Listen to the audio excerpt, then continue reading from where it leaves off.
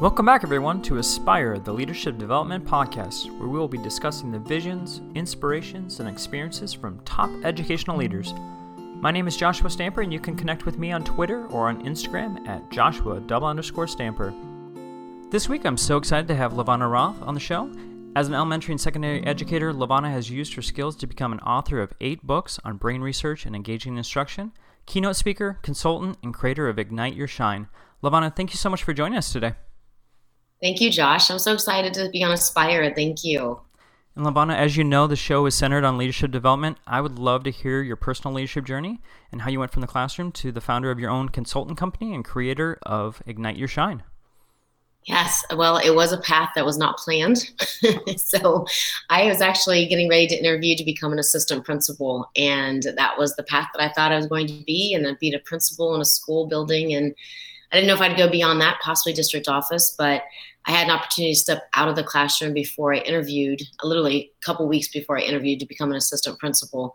I ended up not returning, which is what shocked me. So it was where I worked for several companies and got a different experience. And then one of the experiences was, actually 2 of them were really, really rough. And one was a layoff, and one was I was in a very, very toxic environment and cussed at and screamed at. And finally I said, you know what, this is not where I need to be nor where I want to stay. And so culture, I realized then, even I did before that, but culture especially began to realize the importance of it. So I left there and went into full-time consulting. And like I said, it was a huge jump that I never planned on, but here we are years later, and I'm absolutely loving it. So it's always interesting to see where your journey takes you. And so looking back in your experience as a teacher and then in the business world, what was one experience that really helped you enhance your skills as a leader? I'm going to say a lot of opportunities and different people I encountered, but it's actually the negative experiences that I'm going to say really helped me as a leader, because at first my reaction was, oh my goodness, there's no way, this is ridiculous, I can't deal with this, and I'm just quitting. As that did start to evolve, where I decided I was going to leave, what I realized was that I was also seeing a lot of non-examples of what would kill a culture and what would kill motivation and reduce productivity or achievement, whatever word you want to use there. And I use that as a non-example. And honestly, if I saw the people today that I had, were in a toxic environment with before, I would actually thank them, because I think it's important to also, not that I ever want anyone to be in that situation, and I would never want to be in that situation again, but there's a lot that I learned from that as an example of what not to do also. So in your experience, which leadership skills were the most difficult to develop? I think taking a step back and looking at the leadership within me. That was a very, very difficult piece, because I never really viewed myself as a leader. And I was often identified as, oh, why don't you get on this committee, and we're going to put you in this committee, and we're putting up this for this award. And I was always so grateful and thankful, but I didn't know why. And even when I came to Florida, I was accepted into that program. I still couldn't understand how to mentor, because I didn't know what I was doing well, right? I just knew that I was teaching and that there was recognition that people noticed about me, but I didn't understand the leadership skills. And so I think a lot of it has to do with just learning about yourself and learning what skill set you have, what are your strengths and what are not your strengths, and then honing in on what that is specifically. And I think a lot of the times we compare to so many other people about what they have and what you don't have. I saw leadership as in, well, I don't have that, and I don't have that, and I don't have that. And it didn't mean that I couldn't lead, and it didn't mean that I wasn't going to go for it. But I had problems with looking specifically at, if I don't have all of that, how could I possibly be a good leader? And now I understand that we all have our own leadership styles and that we all have our own skill sets. So finding that balance with who do you work well with, but also looking at, okay, this is my strength, what is their strength? And if it's the opposite of mine, then that's a great compliment. If it's the same, then that just strengthens that bond as well. What are some characteristics you believe every leader should possess in a similar role? I definitely think reflection is a key. Being able to reflect back on what decisions you made and what you could have turned to other teammates on to have a better understanding. I also feel to be open-minded.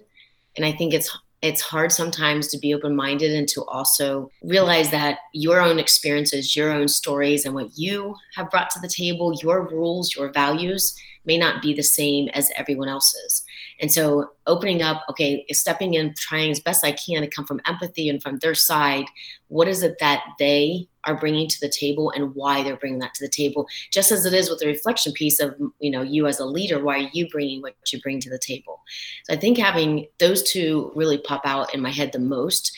And then developing the skill set of when somebody disagrees with you, how do you open up your mindset to understand their perspective and to hear their story, so to speak?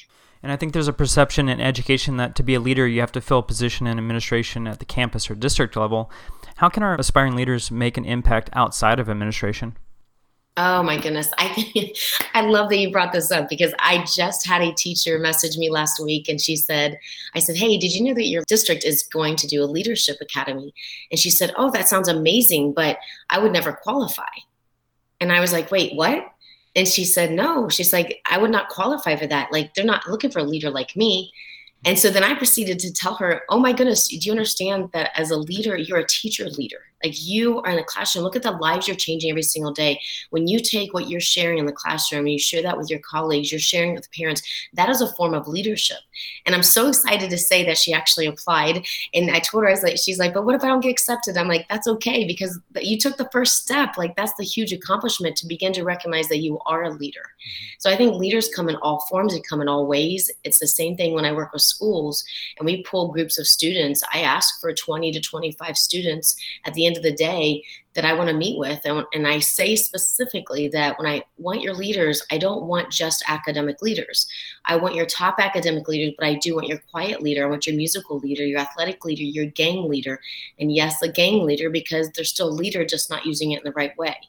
So I think when we broaden our scope, that every single one of us has leadership abilities, it's a matter of identifying it, recognizing it, and developing it, that we can really take off in so many different directions than the way we tend to look at a hierarchy now, currently in an administration or a business. No matter where it may be, it's not a hierarchy. We are all coming in together as leaders, and it's our job to come into that same vision of where we headed, identify that mission, and move forward in that direction. Looking at your experience from going from the classroom to the private industry, what was one of the misconceptions that you had going from that experience? That it would be easy. I wouldn't say easy as in super easy, but I think coming from education, the thing that blindsided me the most is how much business you do and how many hats you wear. For example, I hate doing sales. To this day, I'm probably the worst salesperson in the world. And I know sales can be a dirty word, but it shouldn't be, because we're all selling in some way. Especially if you're advocating for kids, or you have your own product, or you have a company, or you have your own classroom and you're selling it to parents. The belief that I'm here to support your child and to do the best that I can for your child. But there's so many hats, and I'm constantly learning, but I am a learner. If I took the Strengths Finder every single time, number one or number two is learner. So it's just something that I think I'm constantly striving for, is to, how do I take each step of my journey and make the best of it that I can? But yeah, there's so many things I could say there, Josh. I'm not motivated by easy. I mean, sometimes yes, but I like to have that drive of, the moment somebody says to me, oh, you'll never achieve it, or you can't, oh, look out. There's this inner personality side of me that says, you want to bet? And that I almost prefer when somebody says that to me, because I won't do it to spite or to necessarily prove them wrong, but to prove to myself that, yes, I can. And so you have an incredible pulse on the future of education as you travel around the world. What do you think is the largest barrier for success in leadership? I think it has a couple of things. I'm going to say collaboration as one. I think, as I go around the world, and it's been such a privilege to do that. It's amazing, the cultures and the differences, yet similarities. It's the passion is the same, but we still have a lot of silos, a lot of, and it's interesting because I talk to colleagues who aren't doing that. They are tearing down the silos so they don't see it. But then I have a lot of colleagues that they're like, listen, I'm alone in my classroom. Or I've talked to an administrator a few weeks ago, and he said, in my district, I'm the only one that wants to move things forward, that really wants to see change in education and wants to do what's best for kids and has that drive to learn and to read. And actually, that was another district I worked with too that said the same thing. There's next to no professional reading. So I think having the opportunity to sit together and collaborate is a big, big component. As an educational leader, what is one thing that you do want to change in education? How much time do you have, Josh? As much as you'll give me. Oh, well, I'll start with, actually, I'll just say, for me, it's shifting education. I watch the word change a little bit just because when we say change, people tend to go, why do we have to change? What do you want me to change? That's hard. That's difficult. And so I prefer the word shift. So when I look at shifting education, and I also think the word shift doesn't loan itself to saying that we're doing so many things wrong. Because even though I joke and say, where do you want me to start? It is more of, I started Ignite Your Shine with actually the word shine wasn't shine, it was smart. And that was because I wanted to shift what we identify as smart in education. And going back to something I just said, somebody said to me, LaVonna, you'll never change the definition of smart. And so, like I said, my reaction was, watch me, right? And then the other part of my reaction was, what if they're right? And so that little bit of self-doubt came in. But again, I'm thankful for that person because it caused me to take a step back and to reflect.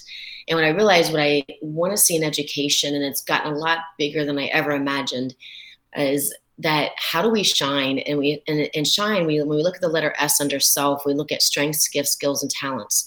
And when we look at H, heart, which is about passion, my goal is to not only help students, but also teachers and actually every individual, but to learn to combine the two together.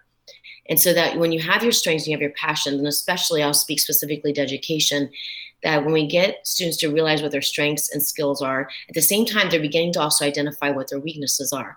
But instead of that being the focus in education, let the strengths be the focus.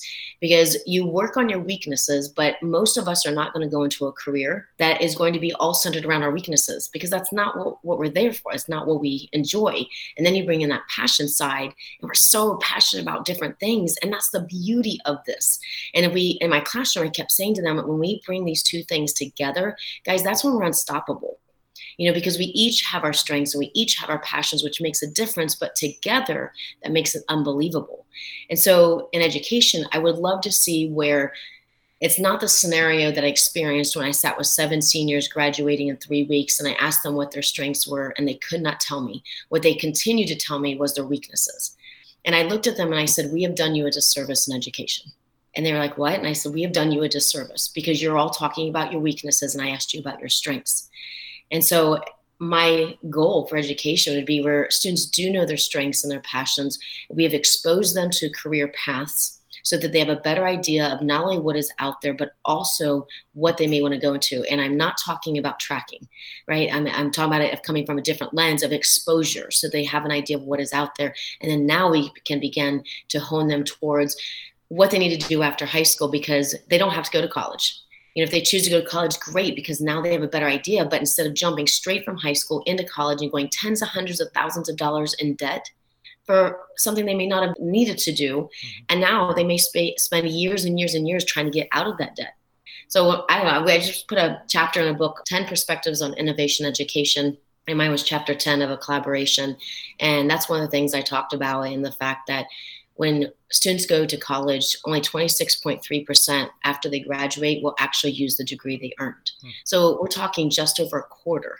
And then it's around 19% will actually graduate in 4 years. So again, when we go do that math, and the reason it's not 4 years in many cases, I'm excluding lawyer, medical, the reason it's not is because they're changing their major multiple times. So if we back that down into for education, into lower levels of education, then we give our students an opportunity to really decide what it is they want to do. Although I think we're all trying to figure out what we want to do when we grow up. Oh, most definitely. And I want to unpack so many things that you just said. First off, that dirty word of change for our aspiring leaders or maybe our veteran leaders when they are trying to create change on their campus, how do you think that they can go beyond that word and actually make the appropriate changes that they need? I think we're starting with being sensitive and aware of what words have negative connotations. So change often has a negative connotation. We know that people don't often like change.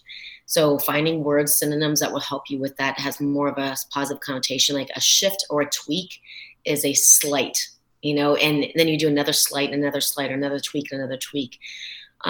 just being aware of words such as struggle. If we say things like, I know that this has been a struggle, and I know we are struggling with this. I work with this with teachers, administrators, students on that language specifically, because when you hear struggle, you hear it's going to be hard. But if I said to you, this is going to be a challenge, it has an entirely different meaning to it.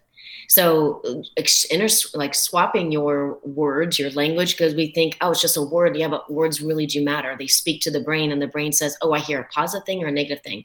I hear something easier, I hear something hard.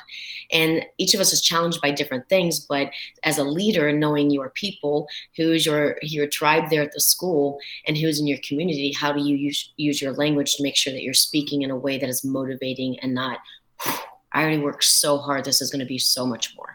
I want to go back to the college point of your answer earlier. The other day I had a plumber come out, and he was an assistant principal, and he was telling me he makes 3 times as much as a plumber as he did as an administrator. And I know that the focus right now is making your students college ready. What do you think the response is to your chapter and what you were saying about only 23% making it through college? I think every child should have the option to go to college. I think we should prep for college ready. I think we should prep for career ready. But I think my career ready is a little bit different than what we've been viewing it as. Looking at the chapter, I'm interested to see some of the feedback. The book just came out, I think it was 3 or 4 weeks ago. So I know I've had one teacher who has emailed me very much in length. And I loved it because she just gave me perspective from a mom on what I said, perspective as an educator.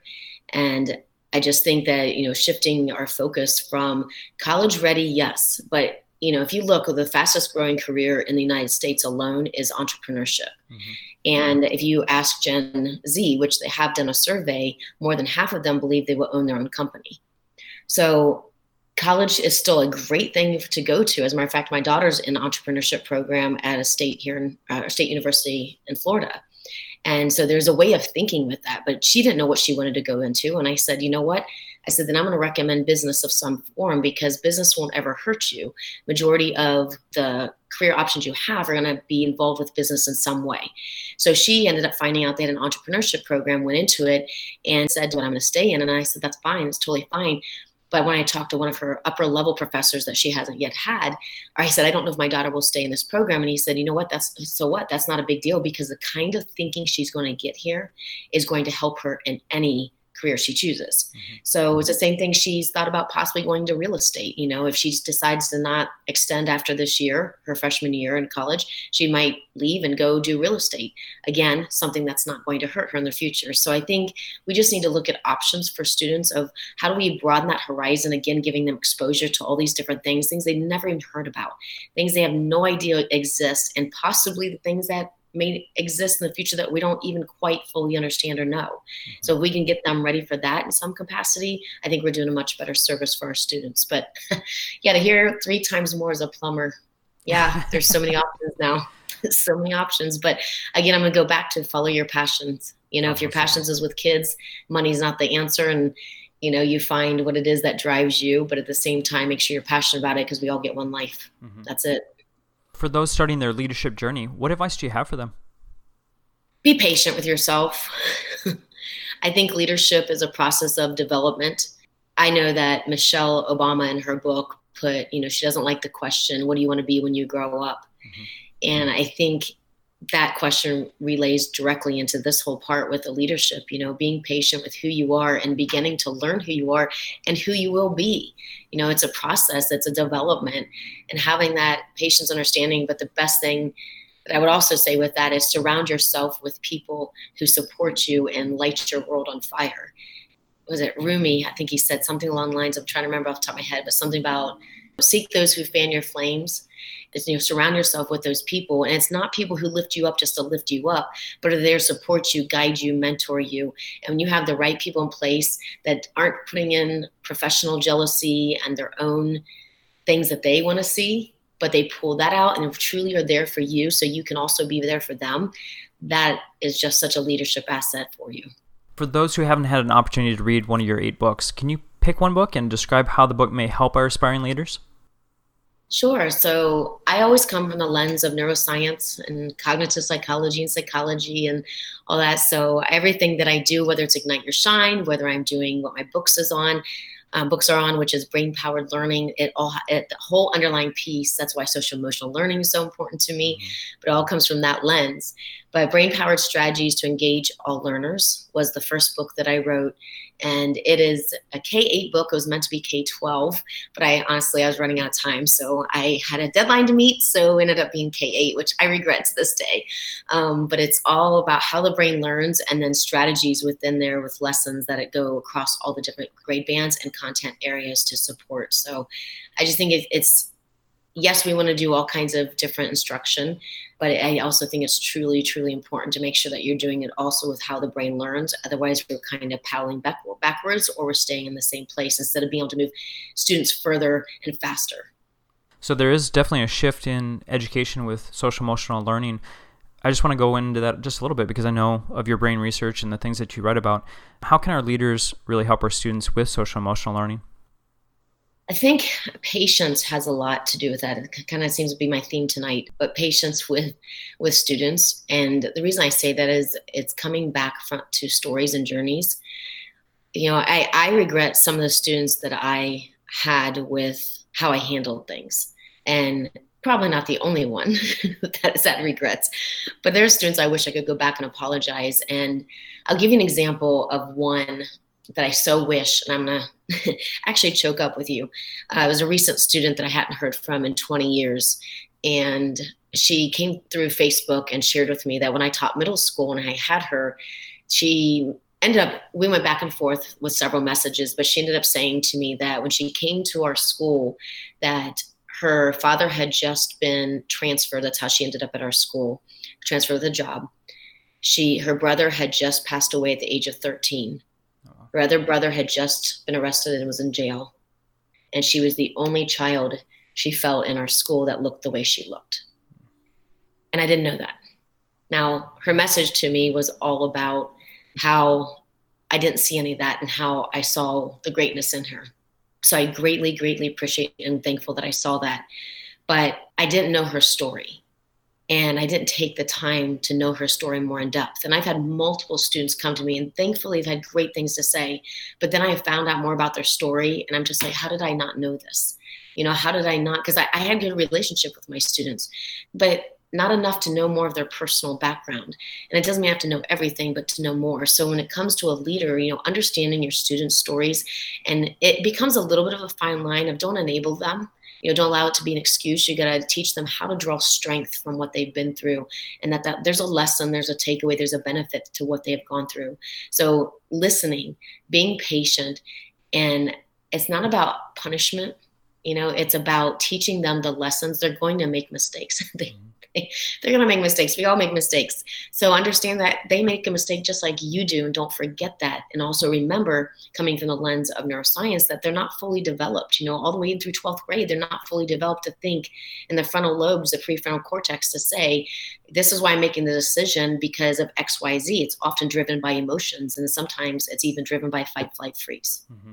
In addition to your classroom experience, you speak at conferences, you blog, you have your consulting company, and you're very active on social media. How did you find your voice beyond your classroom? It's taken time. It's taken a lot of time. And anyone who hears me keynote knows that I usually share the fact that I am an introvert. I have a high extrovert side to me. I love to be around people, but I also used to be shy. And so if you'd ever thought, if anyone had ever said to me years ago, LaVonna, you're going to be a keynote speaker, you're going to be out traveling the world, you're going to be doing workshops with, anywhere from hundreds to thousands of teachers, I would have said, there's no way. You do not clearly know me. And that's what I do today. So it's kind of crazy, but I think it's the classroom and realizing that, what you do with students has to be shared when you have things that you're doing, that you're seeing progress with and excitement around, that to share that, to be that kind of a leader. And then then, moving into like the private sector and just trying to have even a bigger impact from a direction of I just feel the more teachers and the more administrators that I can reach to understand the value of SEL and the value of using the brain as your foundation, that now we can move things, forward. And I'm very excited about just all the different opportunities and being able to go beyond the classroom to reach even more in that capacity, and then watching messages of people telling me that, oh my goodness, I implemented this, and you got to see this picture of what we did with students, and that just completely warms my heart. In closing, what is the most enjoyable aspect of leadership? Impact. I think as leaders, we often forget the impact that we make, and when you make an impact, you're going to make one. The question is whether it's going to be a positive one or a negative one. And so as a leader, every day of every moment, you're impacting probably hundreds of lives, anywhere from staff to students to community members to parents, everyone and anyone that has anything to do with a school or some way connected to someone within a school. And so as a leader, never forget the power that you have of that impact. And again, you're going to make mistakes. Be forgiving of yourself. Don't repeat those mistakes, but say, what did I do incorrectly here that I would do different next time? And seek the advice from others that may have that skill set if you don't. So it's not an easy role, I know that, but impact, man, you are such an amazing, on Twitter, I call everyone EduStars. Educational rock stars takes too many characters, so I shrunk it to EduStars, but that's truly what you are, and never ever forget that, so I just want to say for a moment, Josh, thank you for doing this for educators and giving them the inspiration to aspire higher with what they want to do, and no matter what that role is. And I want to thank every EduStar listening out there, that I thank you from my heart for all that you're doing, because you're never going to be thanked enough, but you really are rock stars. Well, I put you in that group too. Thank you. How can our listeners connect with you on social media? I try to make it pretty easy. So most cases it's my name. So if you just do LaVonna Roth, so like my handle on Twitter is @LaVonna Roth, and it's LaVonna. It's pretty much everywhere. LinkedIn, it's the same. Facebook, it's the same. Instagram, yep, it's pretty much the same. And then the hashtag I use is Ignite Your Shine. So Ignite Your Shine. And real quick, just for those who don't know about Ignite Your Shine, can you just give a quick synopsis about that? Yes. So since I started with Brain Powered, I was looking at engaging instruction in the classroom and aligning it with what the demands are of the instruction, but wasn't quite getting to the level of where I wanted it to be. And I realized that we had to have the culture, the philosophy, the SEL, the understanding there first. So Shine is all about finding those strengths and gifts, skills, talents that I mentioned before, marrying that with passion. That's the H. I is inspire. So now that we have that greatness about us, what do we do when we know that things are going to come our way that we didn't see coming, or people will say things that are hurtful? And then, so that's inspire. And then N is navigate. What are you going to do with all of that greatness, all of those things? And this is where we talk about story and journey and goal setting, and not rigid goal setting, but goal setting to be looking ahead to the future and the present. And then E is exceptional. It's the result, because by doing all the things I briefly just talked about, you're becoming the exceptional person that you were meant to be. And it's about individuals being who they are. That's why our t-shirts say, "This is me." It's about being who you are and developing that, and not worrying what everybody else wants you to be, or who they want you to be, or what they say you should be. Please continue to check out the Aspire podcast, and if you've gotten any value from this show at all, please subscribe and leave a rating and review wherever you're listening. Don't forget to use the Aspire Lead hashtag as you continue the conversation on Twitter. LaVonna, thank you so much for being on the program. My pleasure, Josh. Thank you again so much.